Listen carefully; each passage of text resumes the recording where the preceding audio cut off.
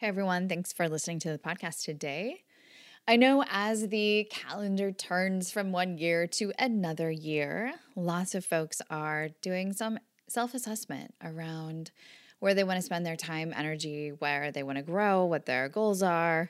And I just wanted to mention to folks who listen to the podcast, I'm starting some coaching groups for entrepreneurs this year. So these are for people who have started or running a business and really want to level up their mental health and their relationships and want to do that in a community of others. So these are groups that will meet once a month and will go for the duration of the year.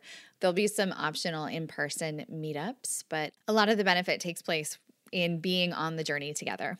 So if that's something that you are interested in, please contact us at zenfounder.com or email or, there's lots of ways to find me online and would love to tell you more about it. Thanks so much for listening.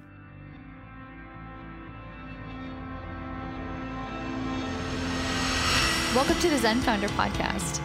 This is a place where we have conversations about mental health and entrepreneurship. We have a pretty broad conceptualization of what mental health means. Sometimes depression, anxiety, sometimes relationships or physical health. The goal here is to bring some calm into the crazy roller coaster of ups and downs that is life for many entrepreneurs. I'm your host, I'm Dr. Sherry Walling. I'm a clinical psychologist and an entrepreneur, married to an entrepreneur, live in the world of entrepreneurs, and I'm so pleased that you have joined us for this conversation. You're not mean, are you? Or are you? Many of us have a pretty critical voice in our head, a voice that is downright unkind sometimes, a voice that speaks to ourselves in a way that we would never speak to another human. Let's unpack this topic today. I'm going to talk about the difference between self-criticism and self-coaching, how we can help transform that inner critic to be something that actually is a resource and a helper to us and not something that tears us down. I'm Sherry Walling. I'm a clinical psychologist who focuses on entrepreneur and high performer mental health. I love to help people do really hard things, but to do them with joy and with ease and with a sense of delight and connection to their lives. When I'm not coaching founders, I spend a lot of time practicing something that I love, which is the circus arts. And one of the things that I have found to help me improve my performance as an athlete, my practice as an artist, is to use videos to film a trick on the flying trapeze and then watch it, evaluate it. Oh, did I point my toes? Were my feet together? Oh, I need to adjust the timing. It's a practice that I think really helps improve. If you ask any athlete, there's a lot of video review that is used in coaching and progress now. And that process is called self-evaluation, right? You're looking at something that you did and you are reviewing it, maybe video or visually, maybe listening to a podcast that you've recorded, reviewing a presentation that you gave, and you are using your critical capacity to assess your own performance. Now, this can be a really helpful strategy, or it can be, frankly, just downright abusive sometimes. I have talked with so many founders and high performers over time who are just horrendous critics of themselves. They have difficulty seeing anything positive in their own performance, and their constant onslaught of negativity towards their own decisions, language, words, movements, how they show up is actually something that paralyzes them, is not a source of improvement or growth, but is something that they almost come to fear because it's so unpleasant to receive such biased and unfair criticism, even from a voice in one's own head, even from oneself. In my book, The Entrepreneur's Guide to Keeping Your Shit Together, my husband Rob and I write about founder archetypes, like early life experiences that tend to cluster together in founders. And many entrepreneurs have a lot of experiences of adversity at some point in their lives. For many of us, it's what drives us to push harder, to be better, to practice more, to learn more. It's just a motivator when we have difficult things that we are seeking to overcome. One of the difficult things that seems pretty common in entrepreneurs is having a very critical parent, having someone in our life at some point that wanted us to be or do or act in a certain way that really didn't fit with us. Maybe it's that father who was an attorney and wants you and all of your siblings to be an attorney so you can sort of follow the family line and make everybody proud. That kind of rigidity in a parent can get introjected. That means like taken from the outside world and put inside of our minds, such that that voice of this is who you should be, this is how you should act, these are the expectations I have for you, gets muddy. It no longer is coming from a father that we had as a kid, but it gets kind of put into our own voice, in our own mind, introjected into us, such that it becomes our own voice. Introjects happen in lots of ways. A parental introject is one of the most common. But there's all kinds of spaces in our life where we take on these expectations of who we believe we should be, how we believe we should perform. Introjects are tricky because they're not our true self. They're not really us. They're these outside expectations that are often quite exaggerated and often unrealistic. But it gets confusing where our true self, true voice comes from and where the introject comes from. Introjects are often really harsh because, like I said, they're not real, they're exaggerated. And often they have something to prove, or they're a part of us that is coming from an injury or a wound. So we have to be careful of that kind of voice because it can be, as I mentioned earlier, almost like abusive, just unceasing in its critical observation. So what's the difference between self-criticism and critique, or the term that I like to use is self-coaching? Lots of differences. The emotional quality is really different, first of all. An inner critic is really about tearing down. It's about noticing every error, every mistake, every problem, and highlighting all of it so that you're shamed or feared into not doing those things again. But it's through a teardown, a taking apart of your own, behavior or performance. A coach or a helpful, constructive self-critique comes from a very different spirit.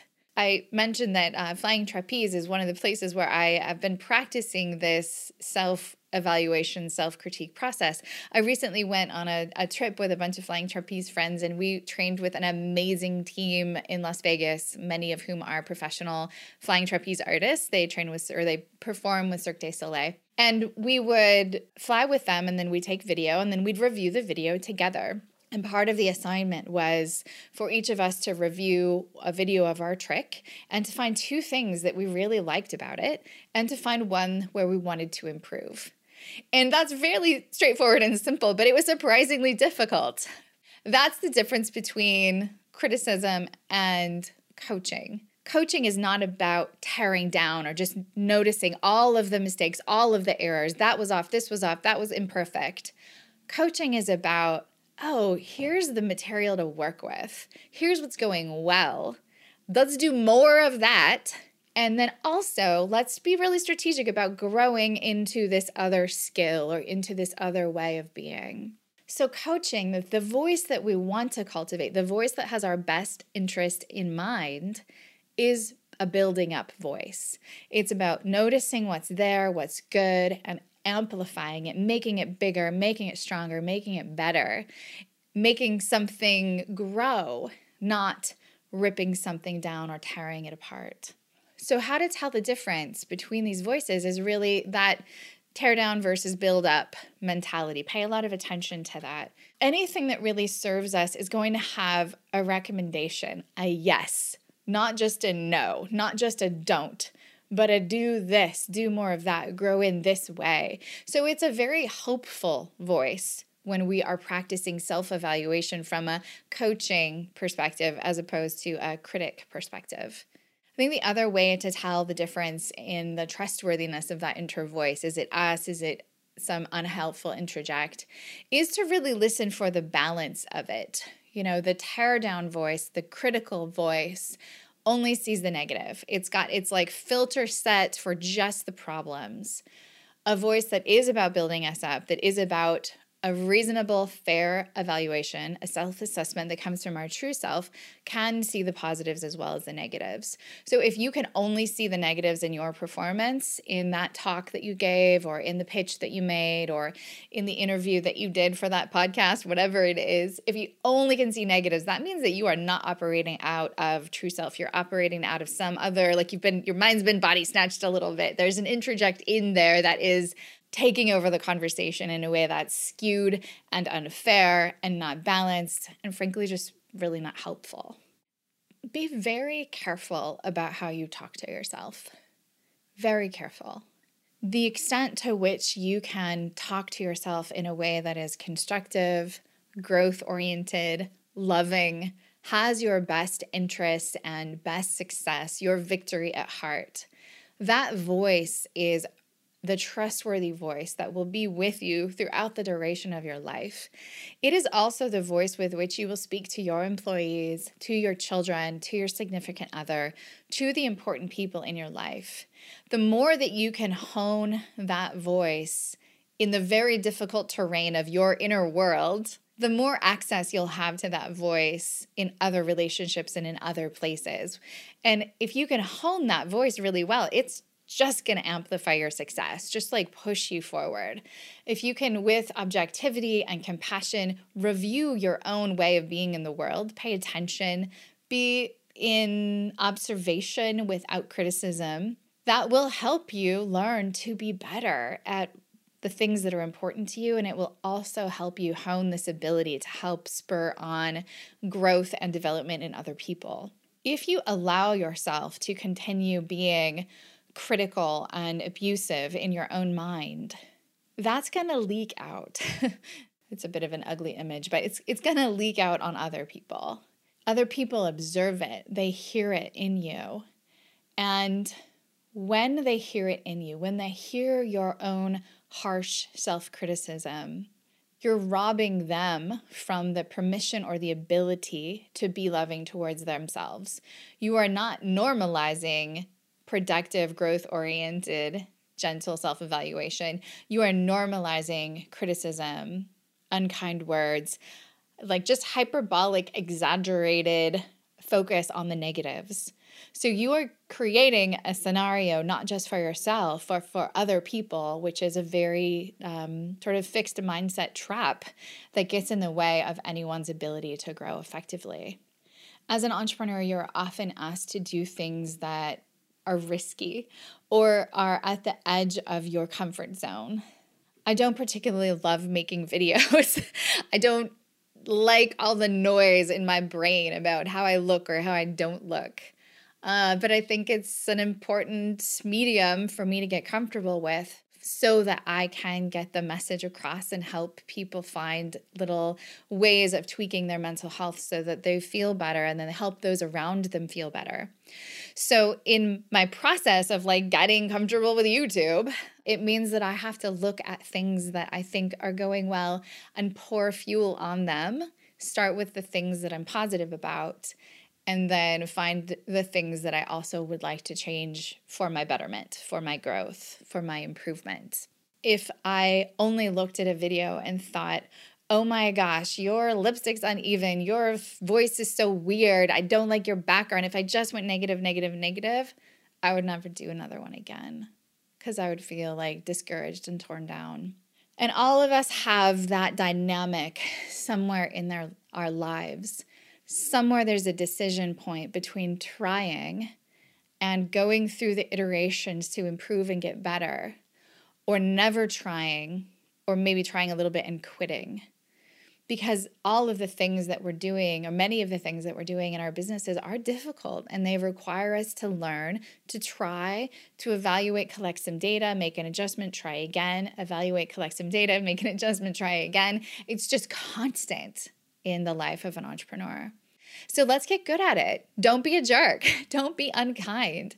Don't turn the volume on to your negative introject voice that comes from some other old story that's just like shaming, guilting. Everything's terrible. Everything's wrong. You suck. Like, just turn the volume off. Press the mute button. It's not helpful. But instead, get in touch with that coach, with the one who's like, oh, okay, I see what you're doing there. I see your efforts. Most improved player. Here's the things that are working well.